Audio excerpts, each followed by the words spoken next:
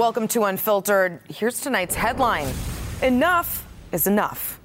What we've seen over the past 2 weeks is what you might call a preponderance of evidence in the impeachment case against President Trump. The public hearing phase of impeachment is now concluded.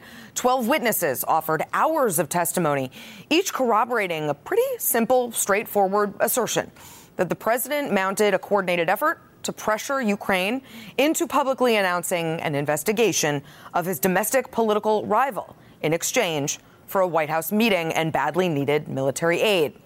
Fun fact, a preponderance of evidence is a real legal term, meaning there is greater than a 50% chance that based on all the evidence shown, the plaintiff's claims are true and the defendant did in fact do the thing he is accused of. It's used in a civil case, and by any reasonable person's standards, the evidence relayed by the 12 witnesses would easily meet the 50% threshold. But this, as you know, is not a legal process. It's a purely political one. And so, no matter the preponderance of evidence, Republicans in the House and the Senate, as well as voters at home, will have to decide if Trump is guilty of anything. To be clear, there is more evidence we did not hear. There are still plenty of Democrats who want to hear from Twitter tease John Bolton, Mick Mulvaney, Mike Pompeo.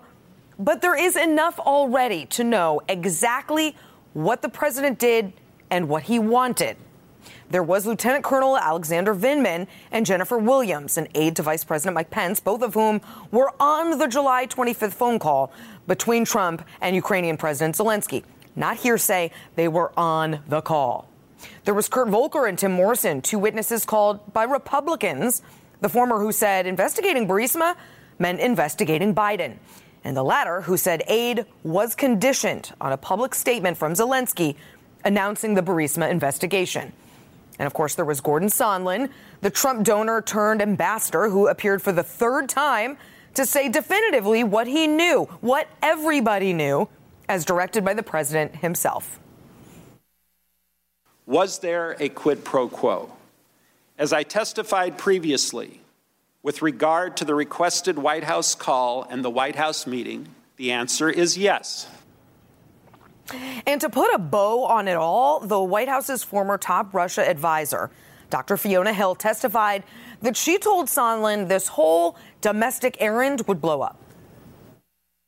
He was being involved in a domestic political errand, and we were being involved in national security foreign policy, and those two things had just diverged. I did say to him, Ambassador Sondland, Gordon, I think this is all going to blow up, and here we are. She also offered this incredible warning to anyone, including the president, who is insisting Russia did not interfere in our elections. Right now, Russia's security services and their proxies have geared up to repeat their interference in the 2020 election. We are running out of time to stop them. In the course of this investigation, I would ask that you please not promote politically driven falsehoods that so clearly advance Russian interests. To this preponderance of evidence, Republicans had multiple objections, most of them desperate, none of them particularly compelling. I can boil it down to this. We need to subpoena Hunter Biden and the whistleblower for closed-door depositions, as well as relevant documents from the DNC. An Inquisition victim had more rights than the Democrats are giving the president. But there's at least one thing both sides seem to agree on. It's enough already.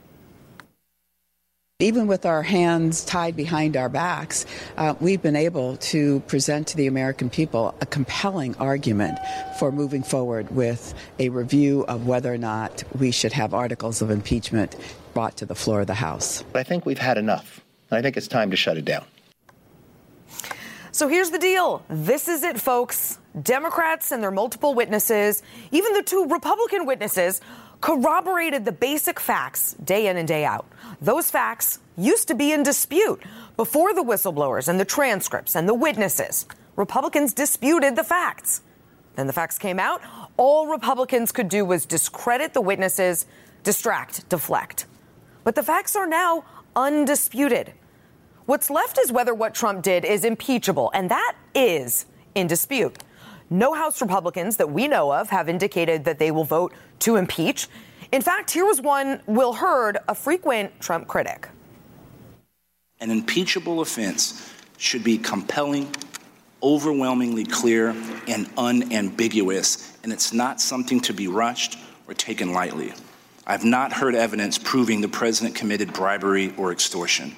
I also reject the notion that holding this view means supporting all the foreign policy choices we have been hearing about over these last few weeks. It's also unclear whether, if Trump is impeached, any Republicans in the Senate will break ranks and vote to remove the president. And finally, the American people. You guys, you are divided too.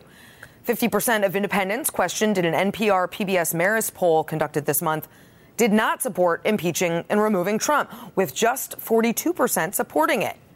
Now, I've said all along, whether you ultimately decide Trump should be impeached or not is a fair question. But the time to stop arguing the facts, what he did, why he did it, that's over. We know. It's clear. He pushed a foreign government to investigate his political rival for his own personal gain, and he used the office of the president and U.S. foreign policy to get what he wanted. Now, if you think that's okay, that's something that the next president and the next president and the next president should do with impunity. Well, that's your prerogative. Joining me now is a pair of CNN political commentators, host of The Van Jones Show, Van Jones, and former Republican Congressman Charlie Dent. Van, look, to me, this meets any threshold for impeachment, but I want you to respond to what Republican Congressman Will Hurd said, that ultimately, in his mind, it didn't. Well, listen, I think it's a fair I think people are saying, well, he's just a sellout. I think if you're a Republican in this situation, you aren't just dealing with Trump above you. You're dealing with the base around you. And it's very, very difficult. He's the only African-American Republican that we have in the Congress. He's the only one that's been able to be as critical as he has been. If he's afraid to jump off of that diving board, I don't think people should attack him. I think we've got a much bigger problem, which is that the polarization in this country is such that no matter what anybody says about the other side, people are going to be dug into their tribal camps. I think there's plenty of evidence at this point that the president behaved in ways that are wrong. And also the brave Ukrainians who really, that's the center of this thing. You've got Ukrainian freedom fighters who are up against the biggest threat in the world, who were relying on Americans for help. Their plight got turned into a political football. Yeah. That is a tragedy. And the fact that we can't even agree on that is, I think, a very, very bad sign. Charlie, there's so much evidence of what the president did and why he did it. Do you think House Republicans would ever vote to impeach the president, no matter how convincing the case against him was? Essie, at this moment, I'd have to say no, unless support from the Republican base diminishes for the president. I suspect most will stick with the president, at least on this issue of impeachment or indictment. I mean, what's really sad about this is I think everybody now agrees on the facts. Yes, there was a quid pro quo. Right. Yes, the president did abuse his office, and he has there is genuine misconduct in office here. So they're not disputing the facts, and the only issue they can debate now is whether this bad conduct rises to the level of impeachment. And I mean, that's a fair debate to have. Yeah. But I'll tell you what, I thought I understood the rules that, you can't use your official resources to investigate your opponent, especially colluding with a foreign head of state. You can't use federal resources or federal dollars, to coerce somebody to basically do what you want them to do. I thought I understood the rules and the standards, and I always thought the Department of Justice would be jumping up and down over something like this. But so, Charlie, do you think that maybe the rules are changing right before us? Would you have voted to impeach the president had you been in the House still? I certainly would have voted for the inquiry. And at this moment, I do think that this rises to the level of impeachment. And then I think they should send this over, and then let's have a trial just to see what else I'd like to hear what the president's defense is. So, Van, as you know, I'm not a Democrat. I disagree with Democrats on a great many issues, but I was incredibly impressed, maybe even a little jealous of how well Democrats organized and conducted these hearings. This was not a circus. It wasn't weeks of grandstanding. The witnesses were incredibly impressive. The testimony was substantive. But all that said, I'm not sure to what end. I mean, according to most polls at this point, minds haven't really changed. Is this just going to end up being, to your point, a partisan exercise in futility? Almost certainly so. I mean, part of the thing is you talk to regular people, they see all these people on the screen who they've never heard of saying things that they don't know much about. That's a regular person. And so, from a legal point of view, from a political point of view, those of us who are kind of news junkies and who are political professionals, we can appreciate the fact this was a disciplined hearing. There weren't a lot of, I am Spartacus moments. There was like an actual, but for, I think, regular people, this is a little bit above folks' heads, and people kind of just go to their own respective camps. I have to say, as proud as I am, the Democrats have been a little bit more disciplined through this process. We do pay a price for the fact that before the guy was even inaugurated, people were screaming for him to be impeached. Yes. And so when you have, part of our party screaming impeachment literally well, and it doesn't help either. President. I mean, I've heard a number of congressional members say, look, nobody comes to Congress to impeach a president. I can think of several who actually ran on it. So I hear you. There's a trust deficit with that. But, Charlie, that's why every Saturday night I have tried to just boil down the facts. Skipping the, Democratic talking points, skipping the Republican talking points and the spin, and the facts are fairly clear. Charlie, do you think that any Republicans in the Senate, where the weight of history is a bit heavier, will really take those facts into consideration and break with the president? Well, I think, SE, as many as 5 Republicans could vote to convict. I'll tell you, the real political pressure here in this situation will be on those 5 swing state Senate Republicans who are up for election in 2020. Susan Collins, Cory Gardner, Martha McSally, Tom Tillis, and Joni Ernst. They are the ones at greatest risk because I think many of them, they can't win simply with their base. They also need to persuade independent and swing voters. Yeah. And they need both in order to win. And this puts them in a horrible position. So I do think you could see some Senate Republicans vote to convict, maybe a Mitt Romney, too. Right, who's not up until 2024. So he's got a much longer sort of runway before punishment comes if he decides he wants to do that. Former Republican Congressman Charlie Dent and host of The Van Jones Show. Van Jones, thank you both so much. And Van will be on at the top of the hour. He's speaking to brand new candidate, former Governor Deval Patrick, and actress and activist Jane Fonda. Don't miss The Van Jones Show immediately after Unfiltered at 7. Up next, after 2 historic weeks of public impeachment testimony, the public so far is unmoved. Should make for some interesting Thanksgiving holiday conversations, especially if those are with constituents. Stick around.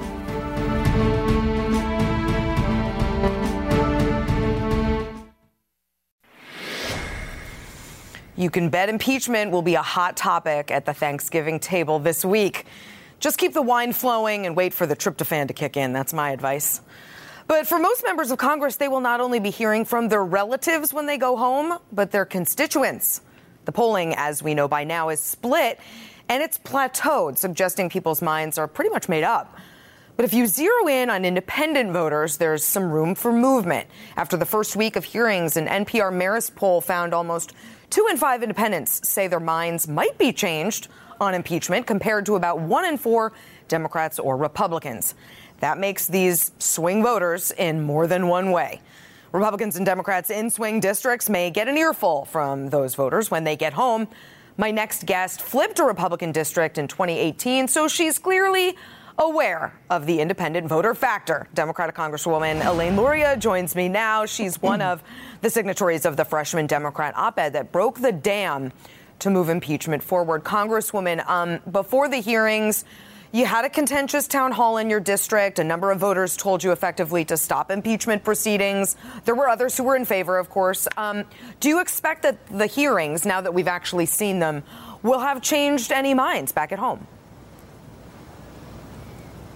Well, hi. Well, thanks for having me. And sure. I honestly think your characterization of the town hall is a little exaggerated. There were 1 or 2 people who, chose to yell out. But I got a standing ovation when I gave. No, I watched it, and I watched there were protests in front by Trump supporters. I watched the whole rally, and you're absolutely right. And that's why I said there were a lot of people supporting you as well. But you did get some resistance. I'm sure you would not disagree. Oh, there was one gentleman who was rather boisterous, and I, appreciate that he was there voicing his opinion. But, I think that the overwhelming response, you asked me to come on and talk about what I hear in my district. And, anecdotally, I can talk about from the several hundred people I saw this morning. I was at a great event this morning, a Thanksgiving turkey giveaway. And, the responses I get back are thank you for standing up for our country. And, this is an area that is full of veterans and active duty military, 1 out of every 5 people in this area. And, people really believe in, the oath of office that they've taken when they've served, standing up and defending the Constitution. And I've even had people who, say they don't believe specifically in moving forward with impeachment, but that they respect the fact that I made that decision and why I made that decision to come out for the investigation. So, in an area like this with so much military and so many people who've, served themselves, I think that perhaps the reaction is a little bit different than other parts of the country. Yeah, I'm sure that's true. And that's why I asked if you think the hearings really had an impact on that, because we saw, not only Lieutenant Colonel Alexander Vindman appear in uniform, but it's really different seeing his testimony rather than reading it. So that's interesting to hear. Some Democratic House aides will spend next week putting together the report that will spell out the case for impeachment. There's a debate underway about whether to include the episodes detailed in the Mueller report within an article of obstruction of justice. Do you think that Mueller details should be a part of this? Personally, I think that we should stay with the subject at hand, with the president's actions relative to Ukraine and the withholding of aid and the seeking of dirt on his political opponent. I think, and I've always thought, that we need to keep this very narrow. I heard the comments of the previous guests beforehand, and you remarked that, there were people who came to Congress at the beginning of the session wanting to impeach before the president was even sworn in, and I was not one of those people. This was a very clear and distinct set of events, and that's why I joined with my colleagues to say we need to move forward, we need to investigate this, and we need to find out the facts.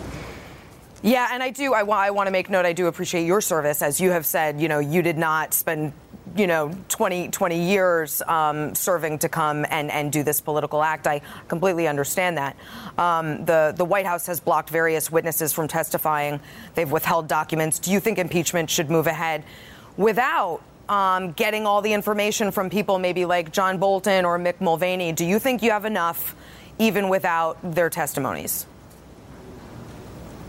I think I have enough. I think it's been clearly established that the president used his office for his personal gain and to find dirt on a future political opponent and to withhold aid from an ally who needed that aid. And I have enough information. I am positive that there's more information out there. But I think at this point, the facts are clear. There was a quid pro quo.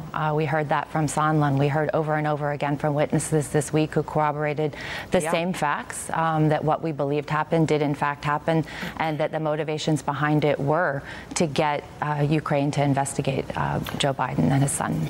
Quickly before you go, I've asked every Democrat that's come on since impeachment if the impeachment actually ends up helping Trump get reelected and maybe even turns the House back over to Republicans. Will it still have been the right thing to do in your mind? I think it was the right thing to do. I think that, we cannot stand by and tolerate these type of actions from our president, and that I know that, as a member of the House, I will have done the right thing to vote for this inquiry, and then when I see the articles, to eventually make that decision and I believe vote in favor of impeachment. And that will be left to our colleagues on the other side of the building and their conscience about what's right and what's right for upholding the Constitution. But I think I've done the right thing and I've done my part. Indeed. We'll have a great week off and a great Thanksgiving. Congresswoman Elaine Luria, thanks for joining me tonight. Thank you. Sure. Programming note, tomorrow, a CNN special report, All the President's Lies, hosted by Jake Tapper. It airs tomorrow night at 9. And still to come for me, Biden's unshakable support among non-white voters, Mayor Pete's practically non-existent support from those same voters, uneven debate performances versus polished ones. It's almost as if Democrats smushed these guys together. They'd have a real shot at this. That's next.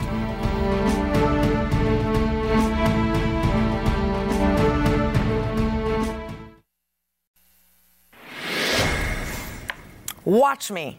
That's the message from Joe Biden to those who question whether he is the best candidate to take on Trump in an exclusive interview with CNN's Don Lemon last night.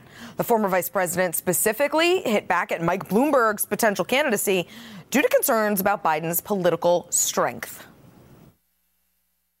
Someone in his campaign said, or someone said specifically, he has specific concerns about your ability to carry this through to the finish line. What do you say about that? Watch me. Watch me. That came off a little creepier than it did in real time. But America has been watching Joe Biden. And Biden continues to deliver less than stellar debate performances by anyone's measure. But he also continues to enjoy unmatched support among non-white voters, which has carried his poll numbers to top-tier status for months. Among African-American voters in South Carolina, Biden has 44% support, contributing to his 20-point lead there. Now, the flip side of that coin is Mayor Pete Buttigieg, who consistently delivers near-perfect debate performances, but is struggling to expand his base beyond white college-educated voters. Evidenced by one of the longest-serving black council members in the city he serves as mayor endorsing Biden. It's as if Buttigieg and Biden have what the other is lacking, like they complete each other. If only Democrats could smush them together. But Buttigieg isn't a thing. So with me now to discuss is the co-founder and managing editor of The Beat DC, Tiffany Cross, and former communications director for the National Republican Congressional Committee, Matt Gorman. Tiffany, Buttigieg has seen a number of good bumps over the course of the primary, bumps that, frankly, candidates like Cory Booker and Kamala Harris kind of wished they'd been getting themselves. But he does have this huge deficit among African-American voters. Can he overcome it? Yeah, I think he can. And I think it's interesting how we frame the conversation. Okay. I think the media still, kind of uplifts Buttigieg's campaign repeatedly, even though the black vote is a constituency path that leads directly to the White House. Everything for Democrats. Right, exactly. Yes. And so it's odd that we just kind of dismiss Kamala Harris's campaign because she still has a groundswelling among, some voters across the country. We're not dismissing it. She's just not doing very well. Perhaps not you personally, but there is a huge, a lot of articles and print and broadcasts have all but dismissed her campaign. So it's just an interesting but I'm curious, how do you think he can overcome it? So I think Pete has done some things. He came out with the Douglas plan. He's trying. He did have some flubs with, using that picture from Kenya, which I do think is a bit of a nothing burger because, if you know stock photos, you know how this stuff goes in media. Yes. So it's not a huge deal. And I think, we know that Joe Biden is leading, but he was just the vice president for a very popular president. There's a lot of name recognition there that plays into it. When we all consume the minutia of this stuff. When you get out into, different communities, most people are not watching these debates from beginning to end. Most people don't know how to say Pete Buttigieg's last name. So they don't really know him. We're a long way away from the first round of votes, and I think he has to give people an opportunity to know him, just like all the rest of the candidates do. Well, Matt, speaking of the last debate, no one really took Buttigieg on, and Tulsi Gabbard tried. He absolutely roasted her. Yeah. Do you think the other candidates are afraid to take on Pete Buttigieg, or do you think that's a sort of a sign that they're not all that worried about him? Well, they should be now. He was the only one on that stage who proved he knew how to ad-lib an attack line. The other ones do it, and it comes off as corny and as unprepared. But, look, he's the one leading in Iowa consistently now. He led a New Hampshire poll. So I don't know what they're waiting for. And you're right. The other candidates in attacking him. Taking him on. Yeah, Kamala specifically pulled back from attacking him and attacked Tulsi. I didn't know if that was a grudge match or because their poll numbers are more aligned than with Buttigieg. Because it's easy. Yeah, but look, and he was very adept at pushing back on Tulsi, which, again, other candidates have not been able to do as well. Tiffany, Biden had a number of gaffes on Wednesday, saying we need to keep punching at domestic violence. Yes. Is that a saying? I've never heard it. It was an unfortunate one. Yeah. A couple others. Some of his opponents openly laughed at him on that debate stage. Yeah. And yet, he is consistently polling at front-runner numbers. What do you make of that? So this is a very honest conversation we have to have. Yeah. When the fact that he's doing so well with black voters is not necessarily like, oh, we just love Joe Biden. It is black voters' lack of trust in the rest of the country, in the rest of voters. When I talk to voters in South Carolina, in Ohio, in Nevada, they all say collectively, listen, America is not going to elect another person of color as president. I don't believe that to be true, but this is how voters feel. America is not going to elect a woman as president. So we have to go with a safe bet. We cannot vote bold. I would actually disagree with that strongly, vehemently. However, I think in these very, divisive political times, people are scared. It's like, fool me once, twice shy. And so people don't want to take a chance of having Trump get a second term. And I feel like also that was very much sentiment before Barack Obama won the Iowa caucuses in early 2008. Yeah. He won a very liberal but very white state. And I think once that happens, it opens people's eyes. Right. Thanks, Matt and Tiffany, for your time. Appreciate it. Okay, candidate Trump made lots of promises President Trump has not kept. Do the Democrats have such a skilled salesperson in their ranks? Yes, they do. I'll tell you who it is next.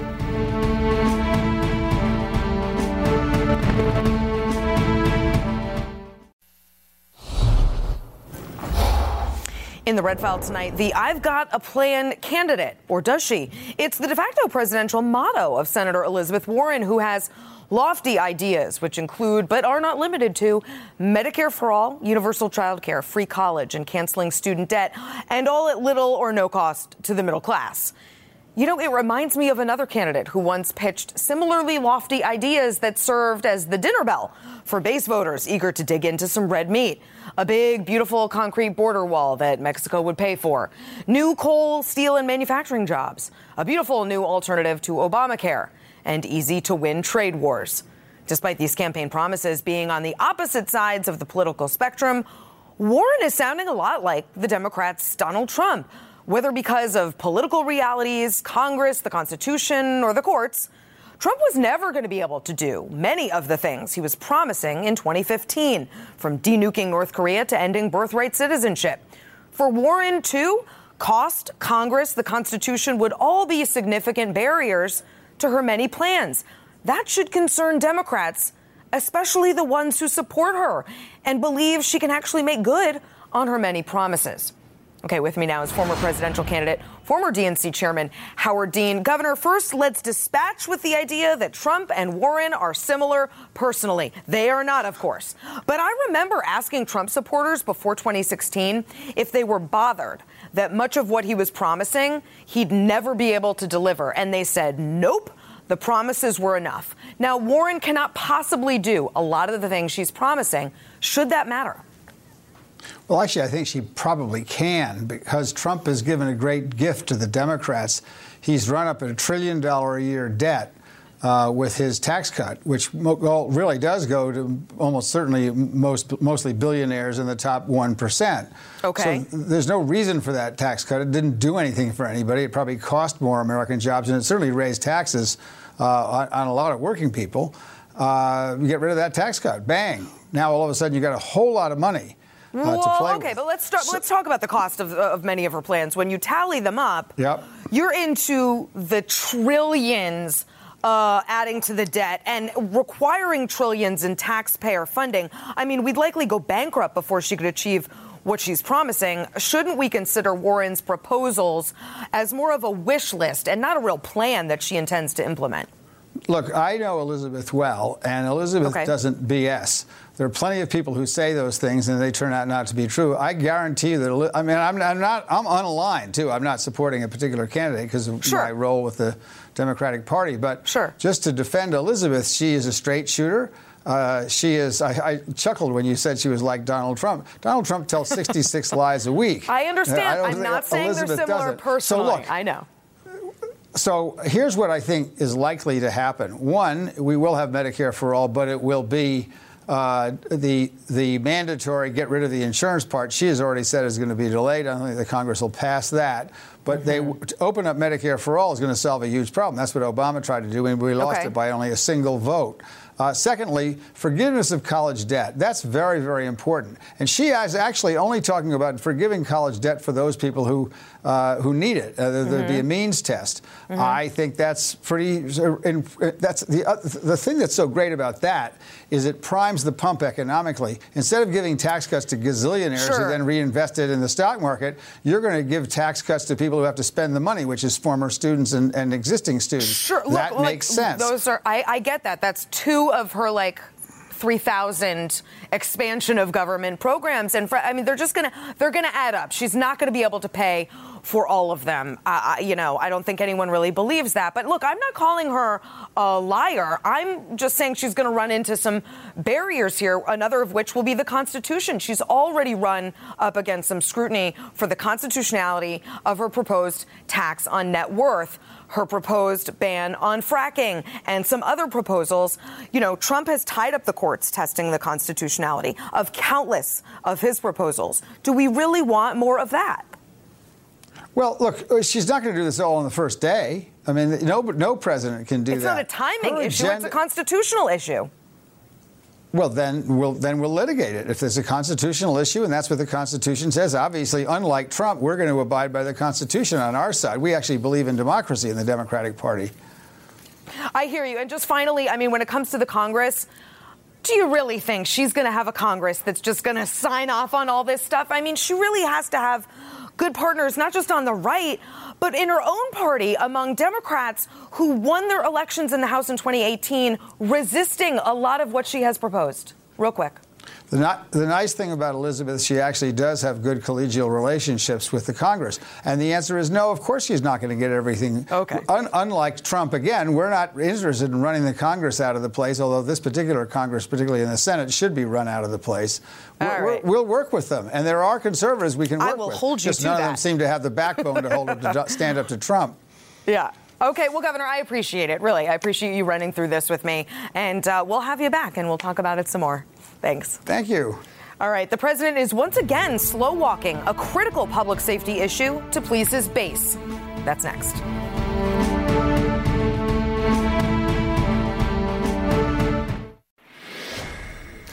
Breaking news tonight. According to the Supreme Court, Justice Ruth Bader Ginsburg was admitted Friday night to Johns Hopkins Hospital in Baltimore after experiencing chills and fever. She's being treated and expects to be released as early as Sunday morning. We'll follow that for you. In other health-related news, just 2 months after saying he would ban the sale of most flavored e-cigarettes, President Trump now says prohibition is not the answer. So what changed? Lobbyists and political advisors got in his ear and warned him about the potential fallout among his supporters. Now, even a weak ban on flavored e-cigarettes that exempted menthol has been abandoned, at least for now. Let me take you back to September when Trump promised to ban dangerous e-cigarettes, saying, "We can't allow people to get sick and we can't have our kids be so affected." He then pointed to his wife, Melania, saying she's got a son. She feels very strongly about it. Let's be clear, vaping has killed people. According to the CDC's latest count, there have been 47 deaths and more than 2,000 lung injuries related to vaping. But politics has prevailed, and not for the first time.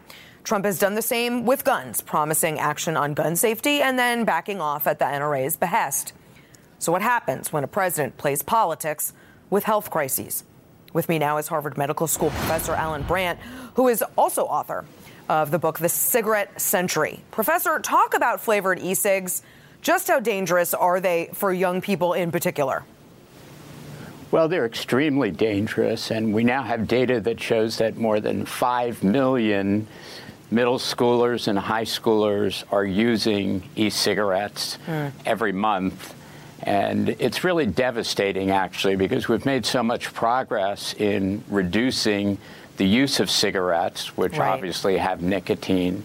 And what we're now really seeing is not children changing from combustible regular cigarettes to e-cigarettes.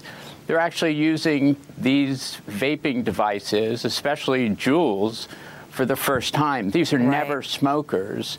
And we're giving them, a lifetime potentially of addiction. So I think it's really unconscionable what's happened. And it's really time to remember that these issues are not red or blue issues. Sure. These are issues of human health and issues that are really affecting our kids. So Trump at least initially seemed to see the need for a ban on these dangerous products. How powerful is the vaping lobby? Because they seem to have really gotten to him. The vaping lobby is very powerful, and it's very much, based on and related to the history of the tobacco lobby. And in my historical research, one of the arguments that I make is that the tobacco industry really built special interest lobbying. They invented the problem that so much of our politics has today. And Juul and other vaping groups have really bought into the idea that they can compromise public health for profits. And this is an example, much like big tobacco, where we've put profits ahead of people in public health, especially our kids. You know, experts are increasingly seeing gun violence as a public health crisis as well in a very similar way, but the politics just seems so prohibitive in terms of making some fixes. What can we do to lessen the influence of politics on these public health issues, from guns to vaping? Well, we need leadership. We need public health experts to speak out. We need to really push the evidence-based arguments of the harms that result from products like guns and tobacco and now vaping. And it really requires leadership. It will require leadership in all parts of our government to really push back against these special interests. And it's a real element of what public health has to be. Professor, thanks so much for coming on and for your insight. We'll be right back. Thank you.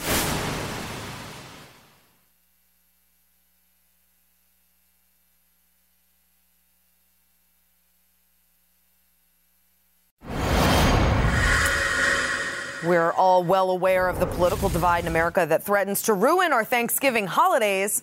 But what about the generational divide? You've probably heard the meme sweeping the nation. No? Okay, boomer.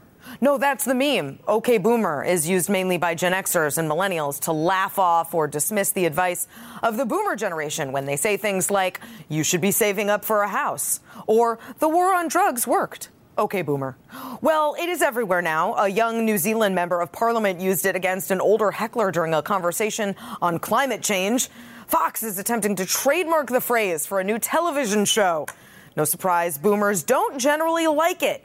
An AARP representative clapped back at the taunt in an interview, saying, okay, millennials, but we're the people that actually have the money. Oof.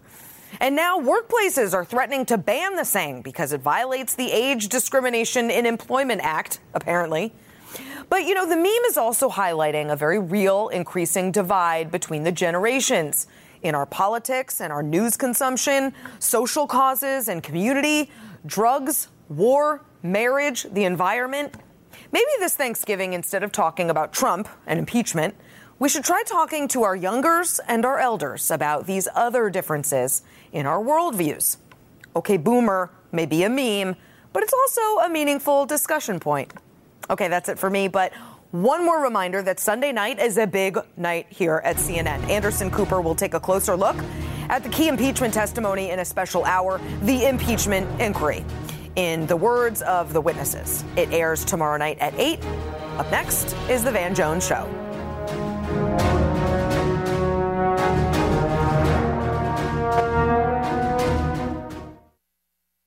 Quality sleep is essential, and that's why the Sleep Number Smart Bed is designed for your ever-evolving sleep needs. So you can choose what's right for you whenever you like. Need a bed that's firmer or softer on either side? Helps you sleep at a comfortable temperature. Quiets their snores. Sleep Number does that. Sleep better together. J.D. Power ranks Sleep Number #1 in customer satisfaction with mattresses purchased in-store. And now, save 50% on Sleep Number limited edition smart beds for a limited time. For J.D. Power 2023 award information, visit jdpower.com/awards. Only at Sleep Number stores or sleepnumber.com.